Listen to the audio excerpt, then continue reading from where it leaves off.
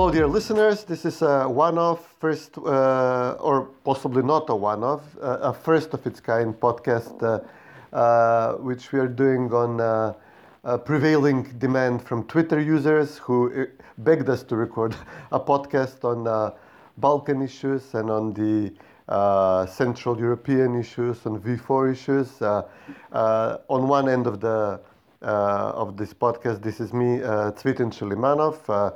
I'm a journalist from Macedonia. I'm a frequent podcaster on little listened to podcasts about Macedonia, about news from Macedonia and the Balkans.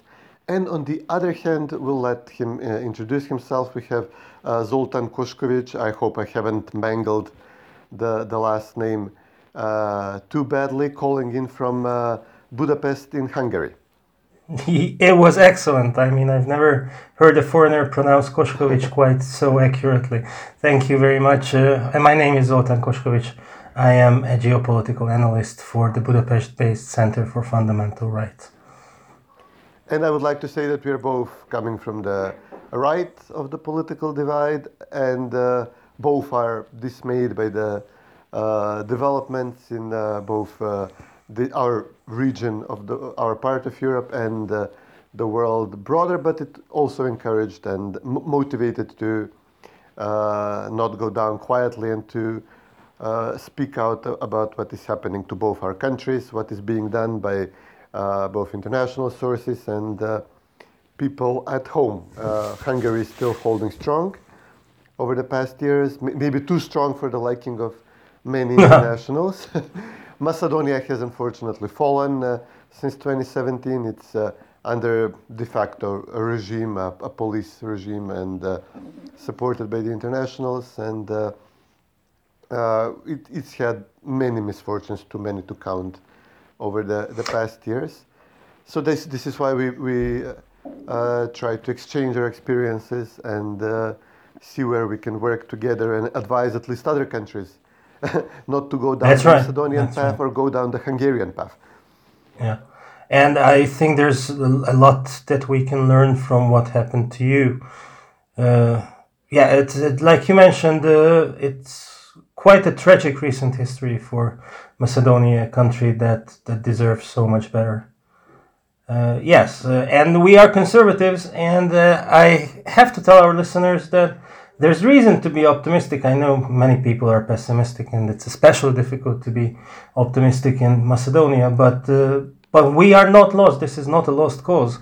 I think that there is a conservative renaissance in Europe, and there is one across the Atlantic as well. In the United States, the national populist wing of the Republican Party is getting stronger and stronger and more popular, as the technocratic postmodern left in the face of Joe Biden is virtually destroying the American economy and society. So there's hope. There's always hope. But of course, the topic of this podcast is not the larger picture, but the regional picture. So I guess we should move there. As the Balkans, I like to call it the heart of European history, because the most crucial important events often take place on the Balkans, right? And from this point of view, what happens in Macedonia, what happens in Serbia, what happens in Croatia are extremely important. Yes, we have been a very important region in the past for good. Obviously, the Balkans has been the driver of culture, of industry, of civilization for so long. And more recently, we have not been that prominent in leading the world toward progress as we have in the past, but we're actually very prominent in dragging the world back, starting wars and exporting our, how shall we say, our pathologies to the whole of Europe. I like to joke now that the First World War started, obviously, between this path. On one hand, we had Serbia, and on the other hand, Austria or Austro-Hungary, and now we are on this verge of disturbances caused by the vaccinations, by the overall inflation and economic collapse, and we might actually see the Serbs pull it off again and start a confrontation, not with Austria this time, but with Australia over there. So it will be very good, very interesting if the Balkans would be able to start. Yeah, the war drums are very much beating in Australia, that's for sure. And I'm also rather suspicious that it would be easy for them to confuse Serbia with Macedonia. They are too close. What do you think about this whole Djokovic thing, by the way? I tried to not follow it because whole my life was Serbian drama. Like, whole my life was formulated by some stupid thing a Serbian has done. In my time, it was, the wars in Croatia, in Bosnia, in Kosovo, the mishandling of the economy in the Yugoslavia. I've had my fill. Obviously, people. I can certainly understand that. It's like weird. Yes, on one hand, this is another Serbian drama. But on the other hand, the Australians are once again proving themselves to be a prison colony, right? Yes. So this is bringing out the worst in all of us. And I hope that we can get over this pandemic sooner rather than later. Yes, this needs to end because this is bringing out the worst in everybody, to be honest. Economic decline. The more I hear about the actions of Novak Djokovic, the less I like him. My first original instinct is basically always to support anybody from a neighboring country to Hungary, because I'm kind of a local patriot. I like this part of the world, and Australia is far away. But I don't know about that whole thing about his supposed COVID, having COVID or not having COVID, but having press meetings with COVID. Oh, yeah. It's the whole thing is bringing out, the entire pandemic is bringing out the worst out of basically everybody. Yes. I got vaccinated. I followed the rules initially, but then I quickly got dismayed by how the left, especially how the American government, the Australian government, okay, they're nominally conservative, the New Zealand government, governments across Europe are using this situation to divide their own societies in the great unwashed. Usually this term is applied to the conservative rubes, to the working class, to the working people, and the enlightened elite who got vaccinated on time, twice, 3 times, getting ready for a 4th time, and follow the rules. So I can sense that there is a strong drive to try to divide the society. I guess the elitists have estimated that the majority of the people will follow the rules, and that they will be able to use this for political purposes. We've seen this in Macedonia. We would have like unknown organizations organize an anti-vax protest, and then the left will make sure to infiltrate a few people with symbols, with flags, with posters, which would clearly denote them as conservatives, as people on the right, and we'll have them say something extremely stupid, like, they're spraying us with COVID, they're trying to kill us all, great replacement, some kind of, nutty theory espoused by these people, and then immediately the next morning it will be, look, we have 60-70% of the people who support the policy on vaccination and on restrictions, and look at these nutters from the right, how they're acting. And we have something similar now with Djokovic. Right, yes.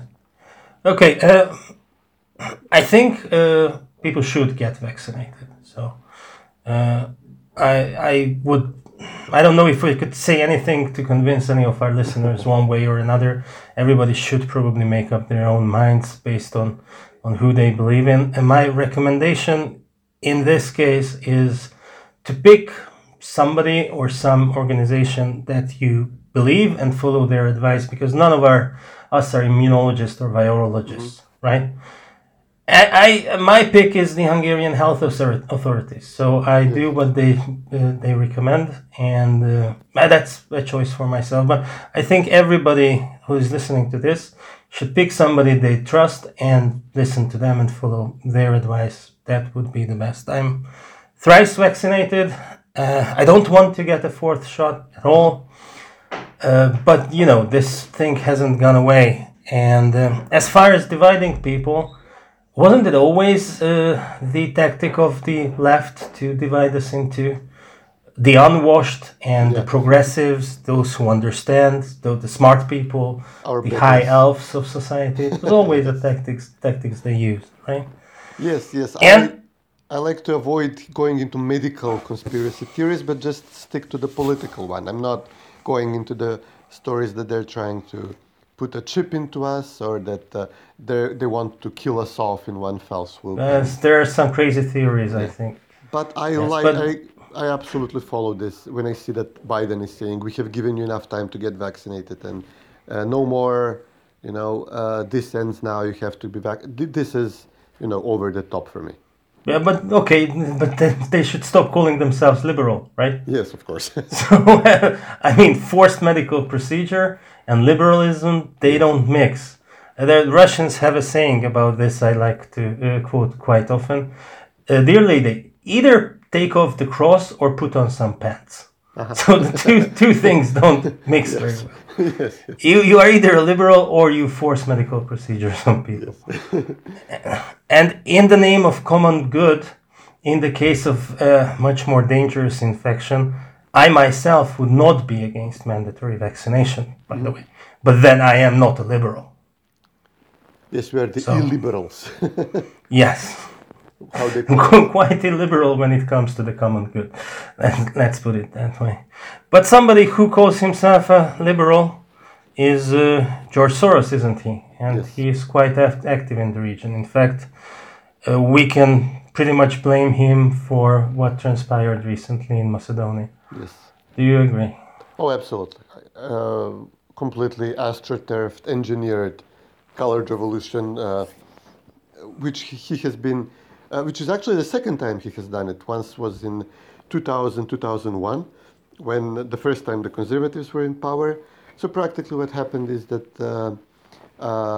this person has infiltrated, he co-opted the elites of the communist regime, of the socialist regime in Yugoslavia, the professors, the police a lot of the police structures, people from culture, like drama, theater directors, writers, etc., journalists, and with relatively modest grants for his network, obviously large sums of money for Macedonia, for a poor country like Macedonia, like $5-10 million a year, were enough to practically form a link between people who were otherwise, even before in communist, have been linked since communist times, and activates them whenever conservatives are in charge in Macedonia, form the government. The first time was a wiretapping scandal in 2000, which led to the 2001 war, which badly wounded Macedonia, a civil war between the Macedonians and the Albanians. The second one was a very similar disturbance in 2015, again started with wiretaps, again included Albanian terrorist guerrilla attacks on Macedonia of a smaller scale than 2001. And again, it led to the toppling of a conservative government and subsequent massive arrests of people who were prominent or even mid-level officials of the conservative government, and a complete takeover of power for the second time since our independence. It doesn't even have new methods, right? It's just wiretapping scandal and wiretapping scandal. Yes. There's no need to change the playbook a decade on. It just seems to work. The other thing I've noticed is that they love to use the minorities, right? Yes. And it doesn't matter for them whether they are on the side of the minority or against the minority, but they love to use it. It's just a political tool for them to get to power. In Macedonia, they had to have the Albanian minority in order to overthrow the conservative system, the conservative government on their side, and so they cozied up to the Albanians, and suddenly minority rights was a huge, great standard-bearing issue for them. And then if you look at the most famous recent color revolution in Ukraine, then they turned against the largest minority of Russians, and they described them as a threat to Ukraine's democratic choice. And a dangerous fifth column of the Russian Federation within Ukraine. And there's some truth to that, by the way. But just want to indicate that if the minority is there, they have an option to side with the minority or to side with the majority population against the minority, and they will not care which option they choose, just the one that is best suits their purposes. This is quite cynical. Yes, we have the usual political divide of a European country or a Western country of the urban elites and the rural and small town, small city conservatives. And as a still, to a large degree, rural country, Macedonia has, in Macedonia, the conservative side, the unwashed side, is significantly larger than the urban elitists who support the left. But this is only speaking about ethnic Macedonians. About ethnic Albanians, they can side with each side of the divide, but they're obviously more comfortable, like in the US, like in Britain, like in France. The minorities are more comfortable siding with the left, can extract more concessions from the weaker, from the smaller faction of the majority population. So if the right is bigger than the left, the Macedonian right is bigger than the Macedonian left, it can seize power almost by itself.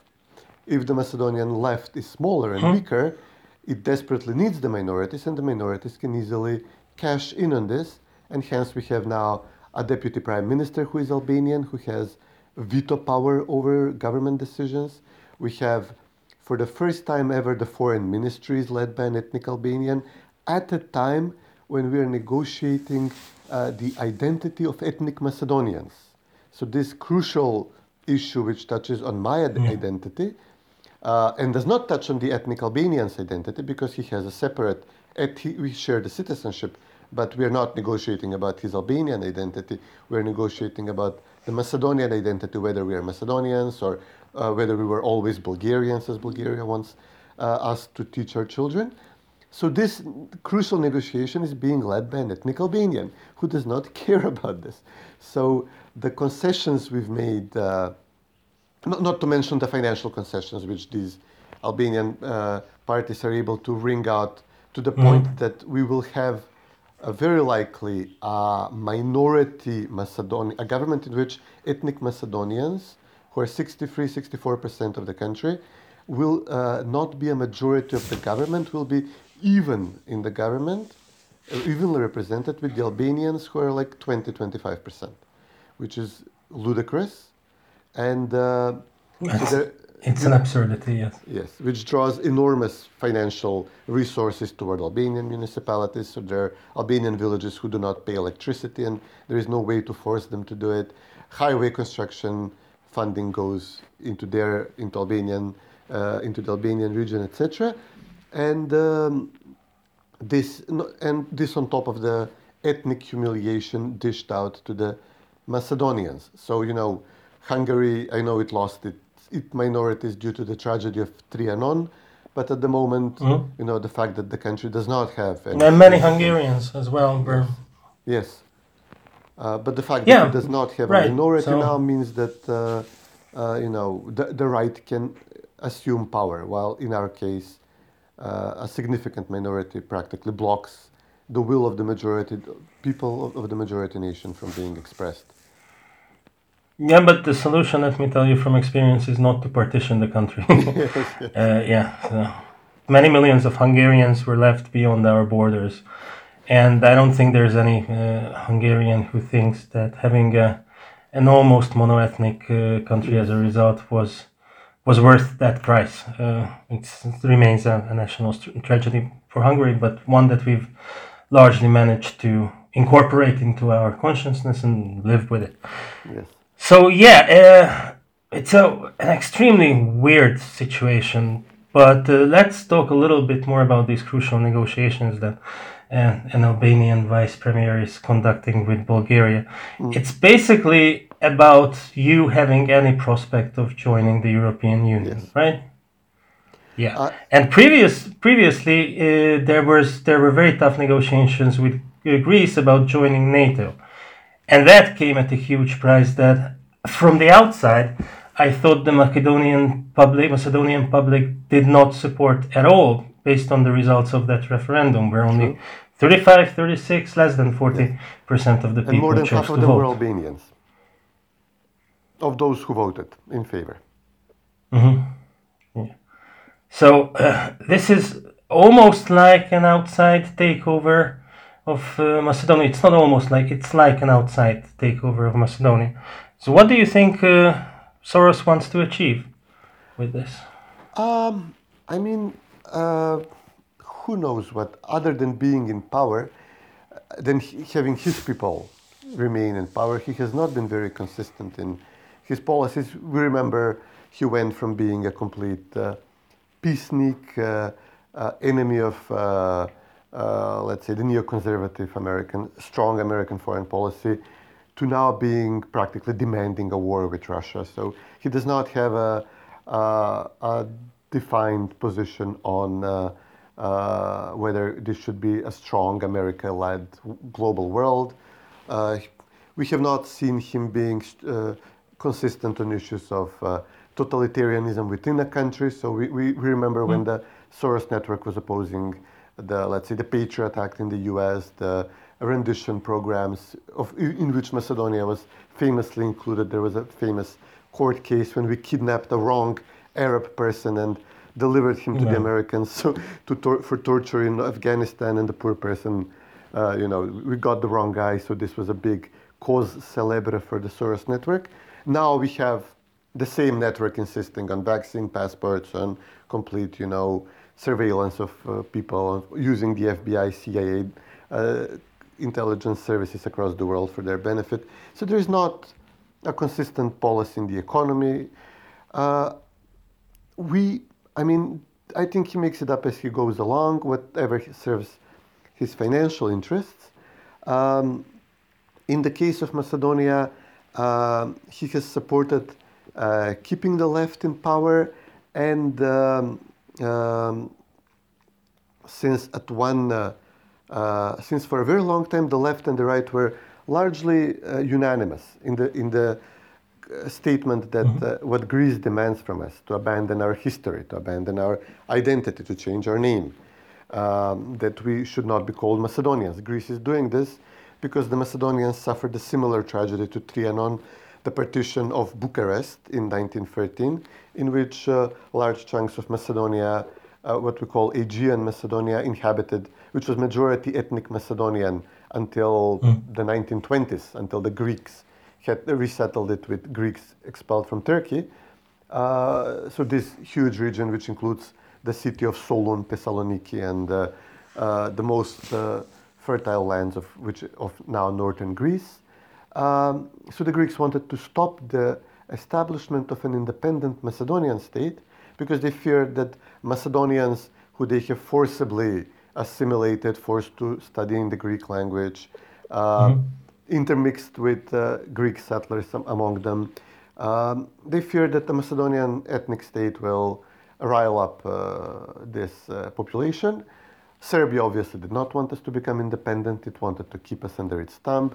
Bulgaria also hopes that because there are narrow differences ethnically and linguistically, that they will be able to expand their influence to Macedonia by instilling in us an idea that we were Bulgarians but lost this idea, lost this consciousness under Serbian rule.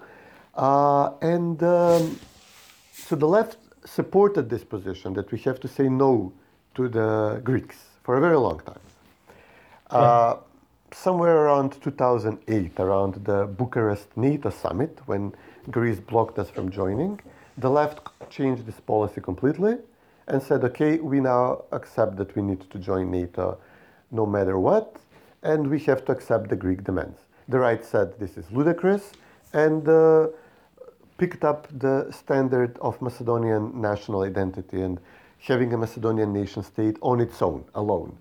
And as a result, Soros, who has in the past supported campaigns condemning Greece as being irrational, overly nationalist, trying to destroy a Balkan country after all the decades of Balkan wars, practically reignite the wars, etc., He habitually sided with the left, and after, at times, mildly being supportive of having a Macedonian nation state, completely swung to the side of the left and of now declaring the Macedonian conservatives as irrational for trying to preserve their identity. So at the moment, this is subject to change.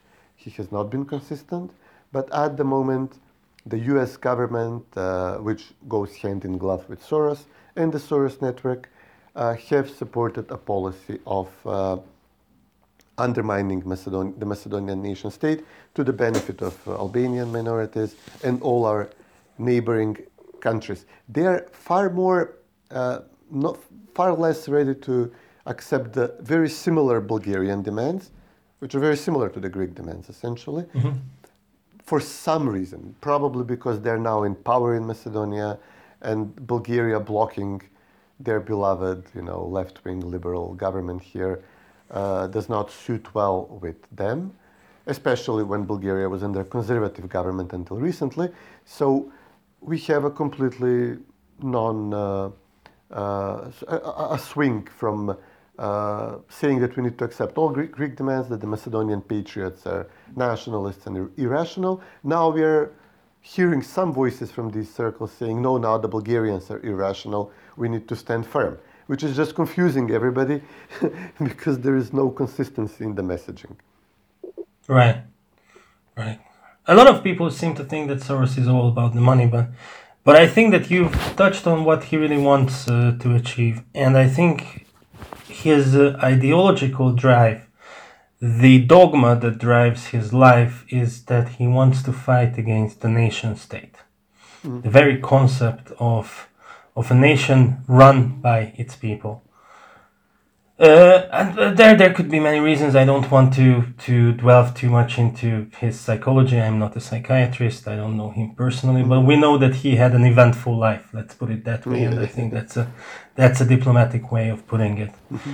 And I can see reasons in that for him to hate the idea of a nation state. And I think that's why he is trying to destabilize governments that are governing based on national sovereignty and people's sovereignty, their own people's sovereignty. And that's what's happening. That's the one consistent thing that he's doing. That's why he supports mass uncontrolled migration. That's why his NGOs organize and assist these migrant flows. That's why he uses the minorities within the countries to destabilize the country. I mean, his European Stability Initiative, I'm sure you've heard about that. Yeah. That must be a very familiar thing to you. I mean, that was one of his organizations that pushed the name change, right? Yes.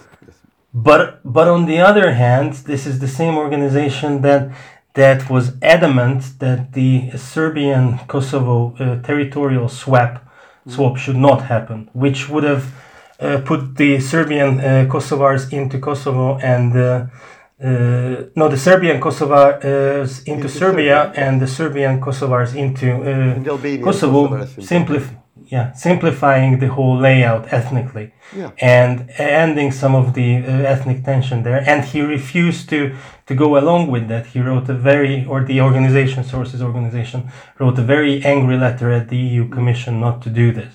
Yes. Why? Because he needs minorities for tensions. That's what I think.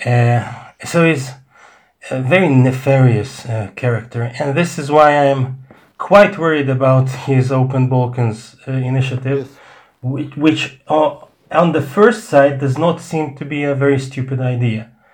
The idea is that the countries in the Balkans region, 3 countries right now, Serbia, Macedonia, and Albania, yes.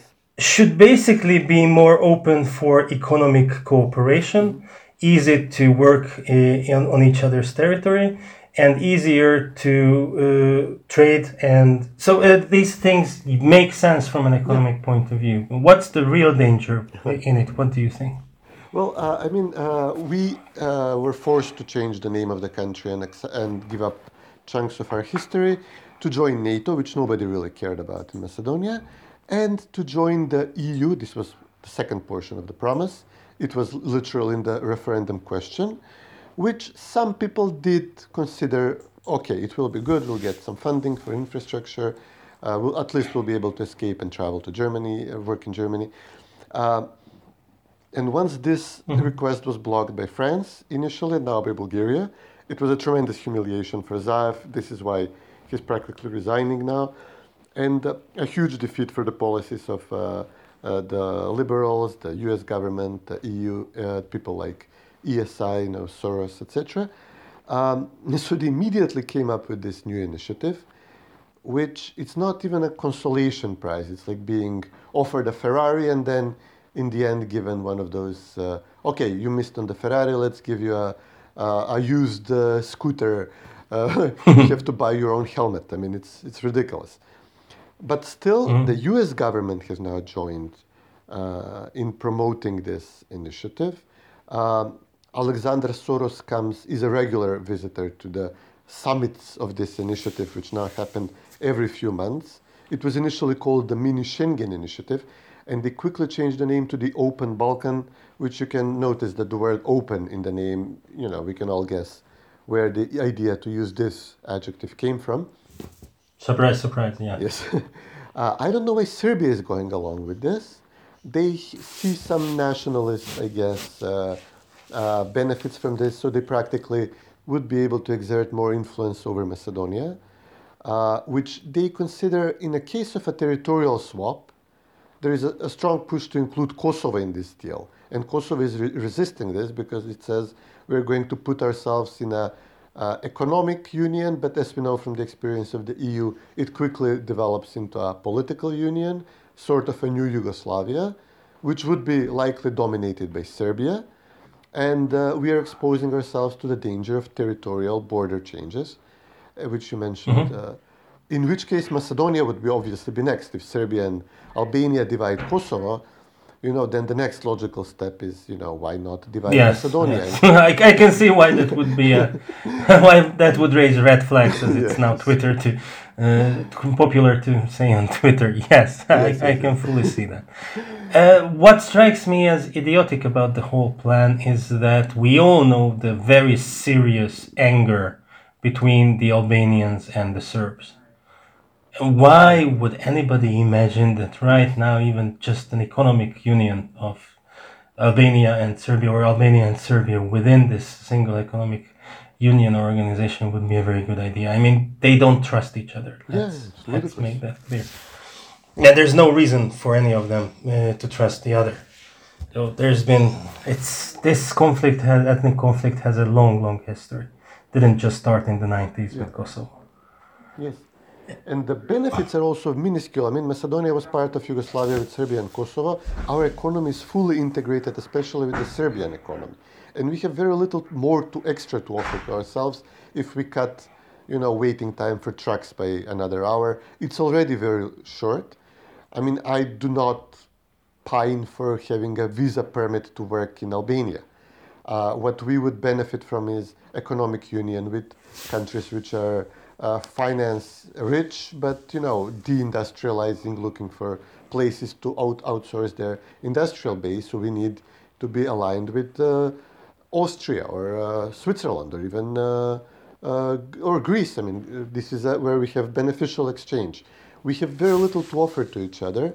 It's obviously a political development, obviously a move in which Soros hopes to prop up the two very friendly governments in this region, Edi Rama's government in Tirana and Zoran Zaev's, now soon to be Dimitar Kovacevski's government in Macedonia, and to in some way keep Serbia is playing along. I guess maybe they got fed up with all their drama, always going against the powerful world elites, or maybe see an opening for them to exert influence on Macedonia. Bulgaria is now getting visibly afraid from this initiative because they fear that they have overplayed their hand.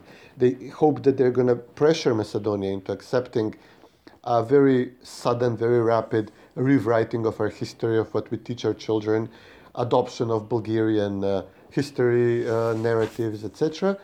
And they now see that the downside of the veto they imposed on us for EU membership is that we're actually moving toward this initiative, which could put us back under the Serbian thumb, under Serbian rule.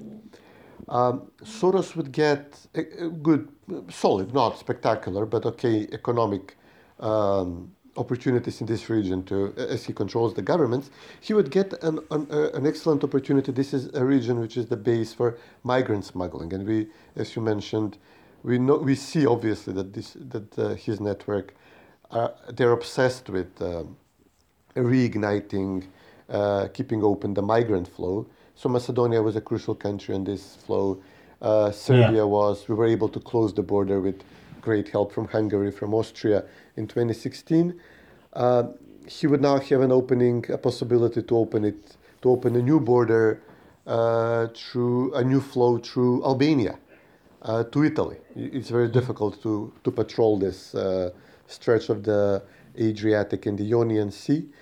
So it would have a lot of financial and political benefits other than what is obviously a God complex. We like to play God and remodel countries and play like Risk, a board game with such as Risk in real life. Yeah. The way that you've just described this situation, the Serbian-Bulgarian rivalry, has really nothing changed in 100 years. Yeah. And this is why I think it was important to replace the conservative government in Macedonia as soon as possible, because they were in power for, what, 10 years, over 10 years by the time that they were replaced? Yes. 10 years. Yes. 10 years is enough to turn a country around and start developing into on a better track towards a more stable nationhood. And over time, both Bulgaria and Serbia would have had just to make peace with the fact that, yes, there is a Macedonia with Macedonian people living in it who speak Macedonian. Yes, it may be understandable by both the Bulgarians and by the Serbians, but it's still a Macedonian language, and it's just there. In the 21st century, we did change a little bit from 100 years ago. It's not comme il faut anymore to just simply attack other countries just like that. Yeah. And if everybody gets used to the fact that there is a Macedonia that is perhaps developing economically, offering better and better opportunities for its citizens, that everybody would have just calmed down after a time. But not if you allow the left to come into power and start meddling with everything once again. And from this point of view, it would have been important for you not to concede on the name issue. On the one hand, why would a country be forced to take up a name it doesn't want? It's stupid. But more importantly, if you stand hard on this principle, then again, countries will just eventually get used to the fact that you are there and you are a sovereign nation. It's a small nation. It will certainly not attack either Bulgaria or Serbia or never mind Greece. But for this, you need stability. You need good governance, good government for quite a long time. And that had to be stopped. And one of the ways to stop this was the colorful revolution, I believe they are called. With the name, the choosing of the name, they are trolling, right? Yeah. Colorful revolution. Yeah. But don't call it a color revolution. It was a people's movement for freedom, democracy, and progress, right? Yes, it completely backfired in the end. Even, the left still has a strong anti-Bulgarian tinge here. They were developed during Yugoslav times. They were the pro-Serbian faction. They were dominated by Belgrade. They subverted Macedonia, what little Macedonian independence we had under Yugoslavia to Belgrade. And now it's a huge... They were happy to give away portions of history as enlightened good Europeans. They would say, we don't care about ancient history, Alexander. We don't care about the medieval period when Macedonia was a cultural beacon for all Slavic countries. We don't care about the national liberation struggle against the Ottomans period of the 19th century, the 20th century. This is all associated with the nationalists, with VMRO, with the right.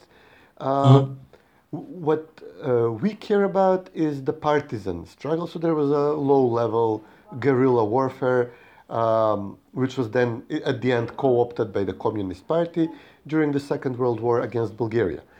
So this was the most glorious part of history that the left cared about. So they were very cavalier in giving away everything else to Greece and to Bulgaria as the talks progressed. And at one point, Bulgaria says, okay, thank you for the medieval period, which you're obviously willing to give us. Thank you for the VMRO National Liberation period. But we are very angry at how you describe our unfortunate history during the Second World War. So we would like you to also erase from the history textbooks the partisan communist struggle, because you keep saying that you fought the fascist Bulgaria, and we don't like that expression. You keep blaming us for the Holocaust carried out in Macedonia. And now the left is like, oh wow, what have we done?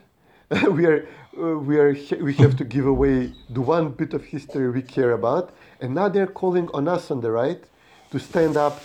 Some of them are saying we have to reject these nationalist demands from Bulgaria. We have to stand up for our country, protect our history after they gave up everything that makes us a true autochthonous European nation. We gave up on the origin of the first kingdoms of the classical period under Alexander, etc. We gave up on the medieval period, so we are practically a rootless group of individuals who do not have culture, who do not have history, thanks to our left. But now we have to lay on the bulwarks and defend the minor skirmishes of the partisan communist guerrillas in 1942, 1943, and they're turning to us on the right for help. It's a very comical development, very Schadenfreudian development for us, and it especially angers the left as the demand comes from Bulgaria. It's a very satisfying failure. I mean, among the many failures of the Colored Revolution, which includes the promises that they will clean up, fight corruption. Their chief prosecutor, Laura Kövesi type person, is now in prison after lauded as a fighter against crime, when it was revealed that she herself is the epitome of crime and extortion. So all the other promises of the Colored Revolution failed: the EU membership, the fight against corruption, the raising of living standards. We are now in a tremendous inflation and energy crisis. But the sweetest for me failure, the most satisfying failure, was precisely this policy toward Bulgaria. How humiliated the few principled people on the left now are, the principled, who still adhere to some what they would call principles of the anti-fascist struggle of the Second World War and the national liberation struggle, as they called it. It's a little bit weird from the outside to hear about these discussions. To be honest, I don't understand the Bulgarians at this juncture. It's a well-known fact that Hungary and Bulgaria were on the same side in that war, and it's also a well-known and established fact that we were on the bad side of the war. I don't know that the Yugoslavian communists were a good side. I don't think communism is ever good, but they were certainly not worse than the Nazis. Yeah. So, in this sense, why open this up and try to relitigate it from a position of perceived power, as the Bulgarians seem to be doing? It is arrogance on their part. Yeah, that's all I can see. But yes, the way that you explained how your country has been systematically stripped of its history is a quite dangerous phenomenon. And I think that we are starting to see something very similar going on, not yet in Central Europe, but in Western Europe and North America. This seems to be a deliberate method of the postmodern left to try to strip a culture of its own history. Or, if that's not possible, then turn society against its own history. I mean, the greatest heroes of American independence are described as as horrible monsters. The greatest heroes of British history, Churchill even, the one who saved the British Isles from the Nazis, is described as a monster. This seems to be another thing that is deliberate, and maybe it was tried out first on the Macedonians, or maybe it just happened in Macedonia, and then Soros and gang saw that, okay, this is a tactic that can work. Yes. Yes, they would throw paintballs on monuments of Macedonian heroes. They would accuse the Gruevski conservative government of provoking our neighbors by erecting monuments to our history, or they would rename a street that the left would name after, I don't know, Salvador Allende. What's our cultural connection with Chilean socialists? And we would give it the proper name of a Macedonian national liberation hero. And the curious part was, as you mentioned, during these alleged provocations on our side toward Greece, toward Bulgaria, there was very little anger between the nations, because the Greek government realized, okay, the stronger we push Gruevski, he'll just respond by putting a few more monuments, and we'll end up looking like idiots that we cannot exert our will on a very small country. So better not raise this issue in the Greek press. Once he puts a monument, let's publish it once, twice, and ignore it. Once they felt the utter weakness of the Zaev regime on the national issues, it became a very cheap and easy point for, let's say, Bulgarian nationalists. There is one party in the government, a small party, which practically lived on giving provocative statements to Macedonia every day. And sometimes the response would be silence on the Macedonian side, and they would say this is a triumph. Other times they would force Zaev to make some concessions, some small concession, and again they would triumph. And then Macedonian people would respond by shouting obscenities at Bulgarians online. Bulgarians will respond. I like to cut out dates in Twitter and do a search on common words of hatred between us, and go to, let's say, national holidays, like, let's say, the liberation of Skopje in the Second World War, which is a day which provokes this type of commentary. And I would point to the fact that under Gruevski there was very little anger between the two nations expressed online, even though this was allegedly the height of provocation and nationalism. And now under Zaev, under the peaceful, liberal, open-minded, tolerant regime we have now, acceptant of all demands of our neighbors, people are actually going at each other's throats and using slurs that I have forgotten we had about each other. So it's a very curious development. Yes. Okay, let's talk about the EU. Trying to get to the EU has been the greatest foreign political ambition of Macedonia. Yeah. Can I use that? Because it seems from the outside. How do you feel? How optimistic are you that you will be allowed to join? No, nobody's considering this anymore as a realistic option. Yeah. So, Hungary is trying to work very hard on Western Balkan integration, as it's the popular name within the EU of this process. Of course, Oliver Vanhey is the Hungarian commissioner for EU expansion.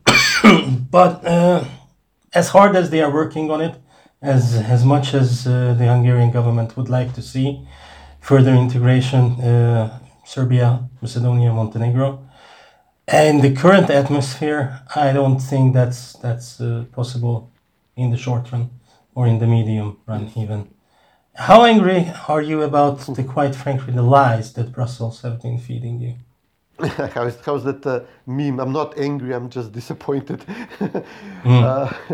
Well, I think the worst stage was in about 2008 when we were first blocked by the Greeks for NATO membership. And then I think most of us processed it then, that this is never going to happen. We were shocked at the level of humiliation that Greek diplomats, politicians would be able to issue at Macedonians, and we would sometimes see these repeated by EU commissioners, by officials. People would literally come I would attend a meeting, let's say, with the president of Macedonia, and we would spend 95% of the time answering questions. But okay, but weren't you?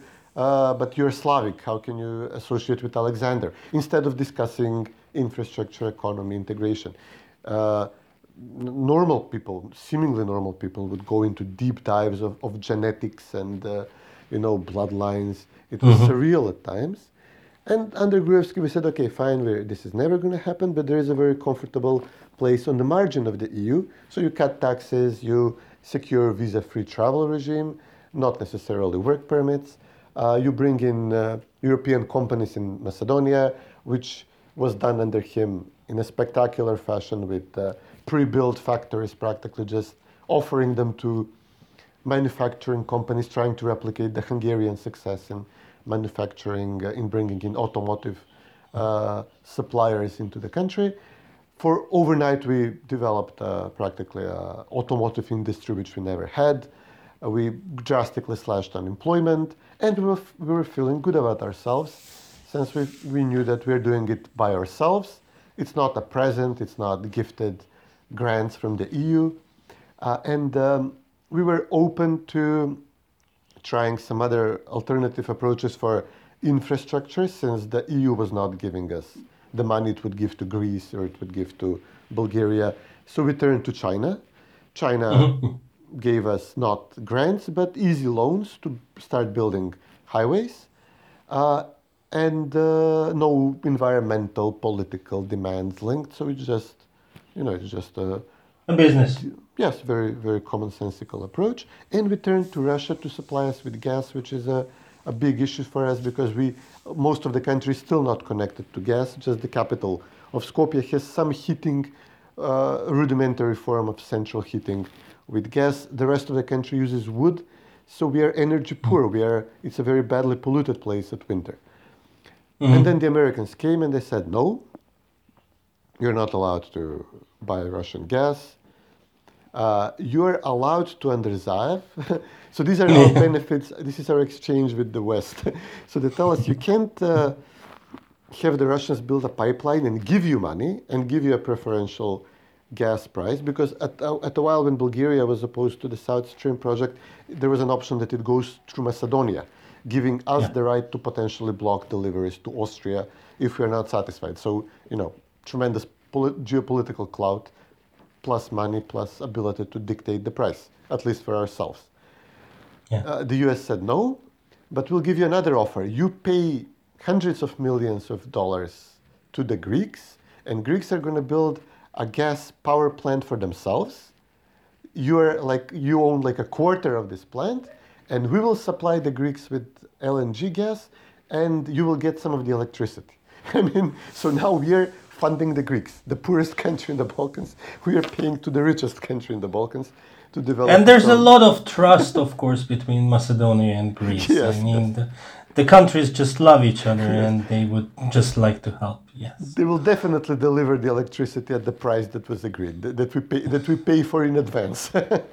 Well, first of all, you need to have lower prices on the Asian markets, because as long as gas is so highly priced on the Asian markets, unfortunately, the American LNG is going to the Asian market, and you are obviously not allowed to buy Russian gas. How would you think that you could possibly buy Russian? Of course, they're reducing supplies. I'm in my sweater right now and with a blanket at home.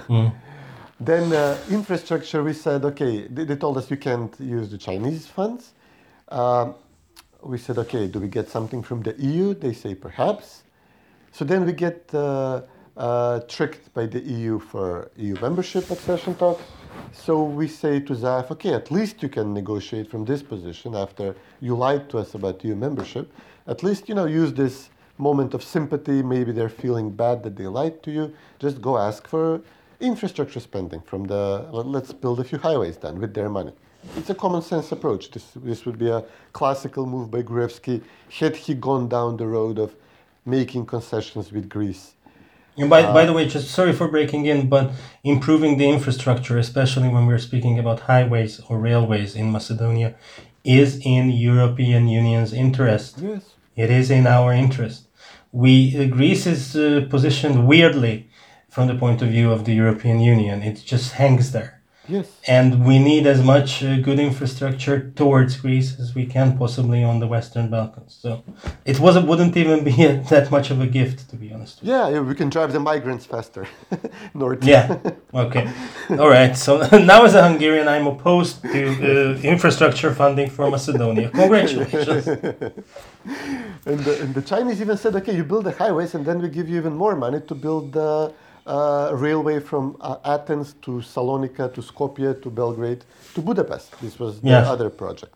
And if we build the railway, then we may invest even in the biggest project potential in the region, in the Vardar, a river valley, a cascade of dams and canals, which we could theoretically sail a boat from Salonika to Budapest to the Danube directly. And the Americans say no. And we go to the Zaev, tell him, okay, beg the Europeans for money.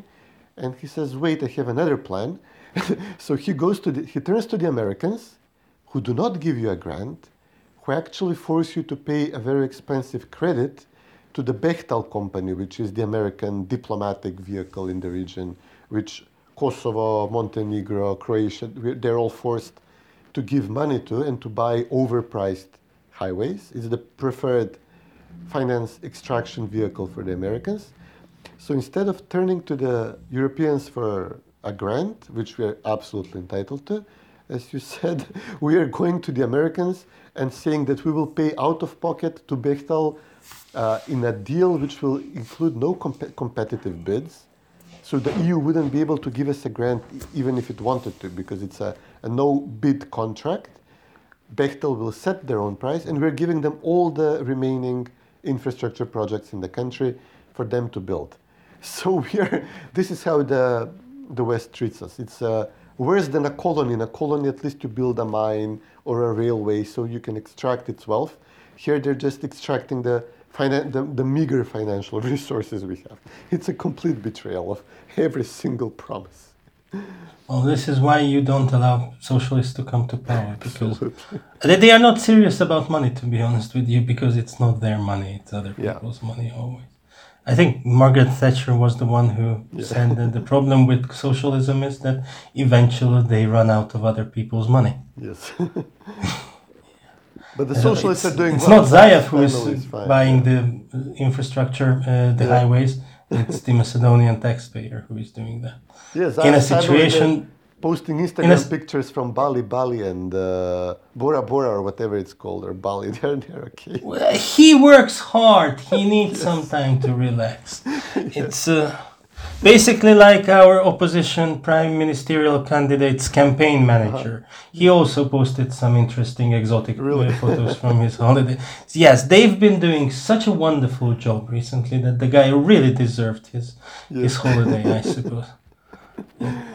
They're really... the Hungarian prime ministerial candidate from the opposition he would be an entertaining character if it wouldn't be so dangerous if they could come to power. Yes.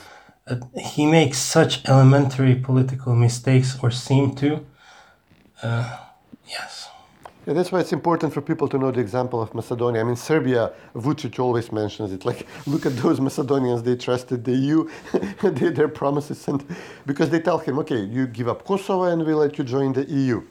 And Vučić says, yes. And you said the same to Macedonia, and look at them now. We are a very good cautionary tale. Are they happily in the EU? Yes. No. So we are the cautionary tale pour encourager les autres. To just remind the others not to go down our path. So, see, this is why I think that Vučić is a very smart guy. So this is why I don't understand why he is cooperating with Soros in the Open Balkans initiative. It's still a very difficult thing to... If he thinks that he can outsmart Soros, then I hope he is right, to be honest with you, even if that might mean something... less advantageous for Macedonia, say, or Albania, because I don't know. I just think if Soros wins in the region, everybody loses. Yeah. Vučić is announcing that he's stepping down. Zaev promptly stepped down recently. So I think something's afoot. I think something is up. Maybe an end game scenario along the lines of ethnic partition, which we discussed, which we got close to under Johannes Hahn and Mogherini in the Commission, and under Trump and Grinnell in the White House. It was a realistic possibility. It's possible that we might. It would have been actually a very favorable development under Gruevski, because we kept telling the West, listen, you want to do this, obviously, you want to cut out this ulcer, but Macedonia will collapse and Bosnia will likely collapse as collateral damage. So you need Gruevski to keep the country together in case you try this. So you will have this alternative, you'll have this option. It's a much bigger issue than the Macedonian-Greek issue. You brought down Gruevski and destabilized Macedonia to resolve a lesser issue, and now you cannot touch the main issue because then you'll have a huge collateral explosion just south of Kosovo under Zaev's policy of, giving everything to the Albanians and accepting that Macedonians are Bulgarians. Well, in this case, what's the purpose of having a country wedged between Albania and Bulgaria if it is composed of Albanians and Bulgarians? There is no sense of keeping this country, of sustaining it any longer. Let's just call it quits under Zaev's policy, which we have now. So. Plus, they're going to do this. If they move down this road, they're going to communicate that Bulgaria is already a member of the EU. So this would be a way for the Macedonians, at least the Bulgarian, I'm making air quotes, marks here, to get inside the EU without actually joining the EU. That's going to be the communication when they start seriously talking about this. Of course. There's nothing new under the sun, by the way. This is already happening somewhere else in the world, and that's Moldova. Yes. That's been tried out, and it's already being done in Moldova, which is another complicated thing. Yeah. But this, look, from the point of view of Hungary, this is extremely dangerous, because why? If they start messing with this, if they are serious about partitioning another country on the Balkans, as they still haven't managed to resolve Bosnia, how many years? 17 years after it supposedly has been settled. It's just so irresponsible and short-sighted and stupid and destabilizing that I wouldn't believe that they are capable of doing something like that if I hadn't seen what they had done to the Middle East. I mean, that was stupid. As after Iraq, to go into and start a revolution and support the revolution in Libya was already fucking stupid. Excuse my French there.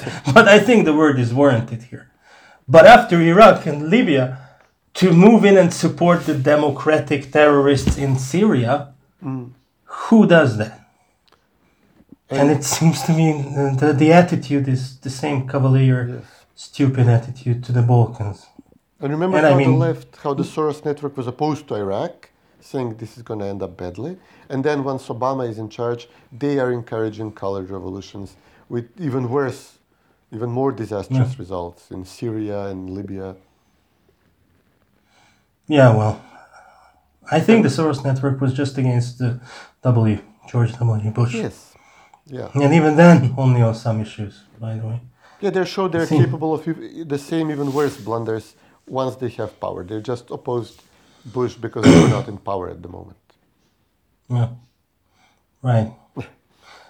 Sad. Hopefully we don't go down the same path. Yeah, unfortunately, generally speaking, I'm not a huge optimist about our future in the next few decades, to be honest with you, Tsvetil. But I haven't become more optimistic after our conversation now. Yeah. And I can't stress this enough. The Balkans is a fantastic region with amazing people who live there and with a rich history. Yes. Just to mention one thing, probably our listeners don't know, or if most of them are Macedonian, then they do know. But Justinian, the father of modern jurisprudence, I mean the patron saint of lawyers, basically. Yes. Where was he born? A few kilometers south of where I stand now. Yeah. So that's how much the Balkans is basically True. one of the hearts of Europe.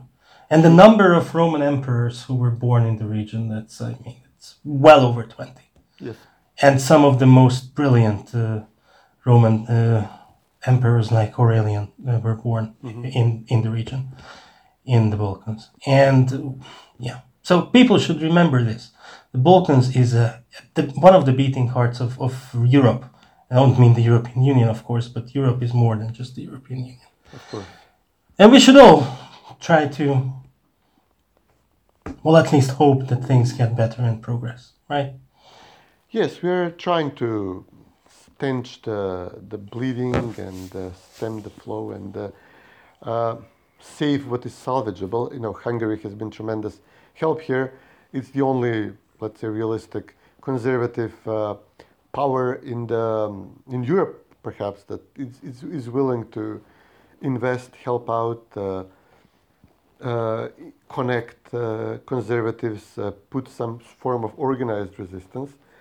We've seen that much better equipped, much more resourceful countries like the US under Trump or the UK under Johnson, they have not been able to play this role. They have not been willing to control their own bureaucracies, diplomats, and reverse the policies. But yes, at least in Hungary and Poland, we have a rare example of international conservatism, which, so far the left has been all about working together to defeat their common, working jointly to defeat their enemies one by one. Yeah. While conservatives, we have all our historic issues. So a Macedonian conservative will quickly get into a fight when discussing matters with a Serbian or a Bulgarian or a Greek, God forbid, conservative. It's difficult enough talking to a Greek lefty or a liberal who might accept some positions, some moderate positions. And the left does not have these columns, it does not have these reservations. And this is why they're beating us at the international arena, while we are able to still beat them at the nation-state level, but then oftentimes lose the battle under international pressure. Yeah. Well, look, we are trying. We are fighting hard. There's an election coming up in Hungary, so please have your fingers crossed for us. Or help out on the social networks. I'm talking to our listeners here, because I know, Svetlin, you are helping already much on Twitter. Yes. But you do join the fight. We conservatives must have our voices heard. And we should, I think we have to give credit where it's due. The left is very good at networking and creating international, transnational organizations, networks, influence operations. We have to learn from that. This is a war, if it's a new kind of war, but it's a war. And if the enemy has a weapon that seems to be useful, and it is useful in practice, then we ourselves must have that weapon, Absolutely. right? So I encourage the conservatives, individuals and organizations, to form groups, to seek each other out, to find ways to cooperate. Yes. Because that's a weapon in this war, and we should be using it. Absolutely. Well, with this, I think we can conclude our first ever podcast, which we still haven't even named yet. We have to figure that out. But hopefully this was interesting to our listeners. Hopefully some lessons will be drawn, or at least it would be entertaining to some of the Balkan watchers to hear possibly a different voice than the one they would usually hear at the usual outlets and the usual approved sources. And thank you very much as well. It was a great pleasure. Likewise.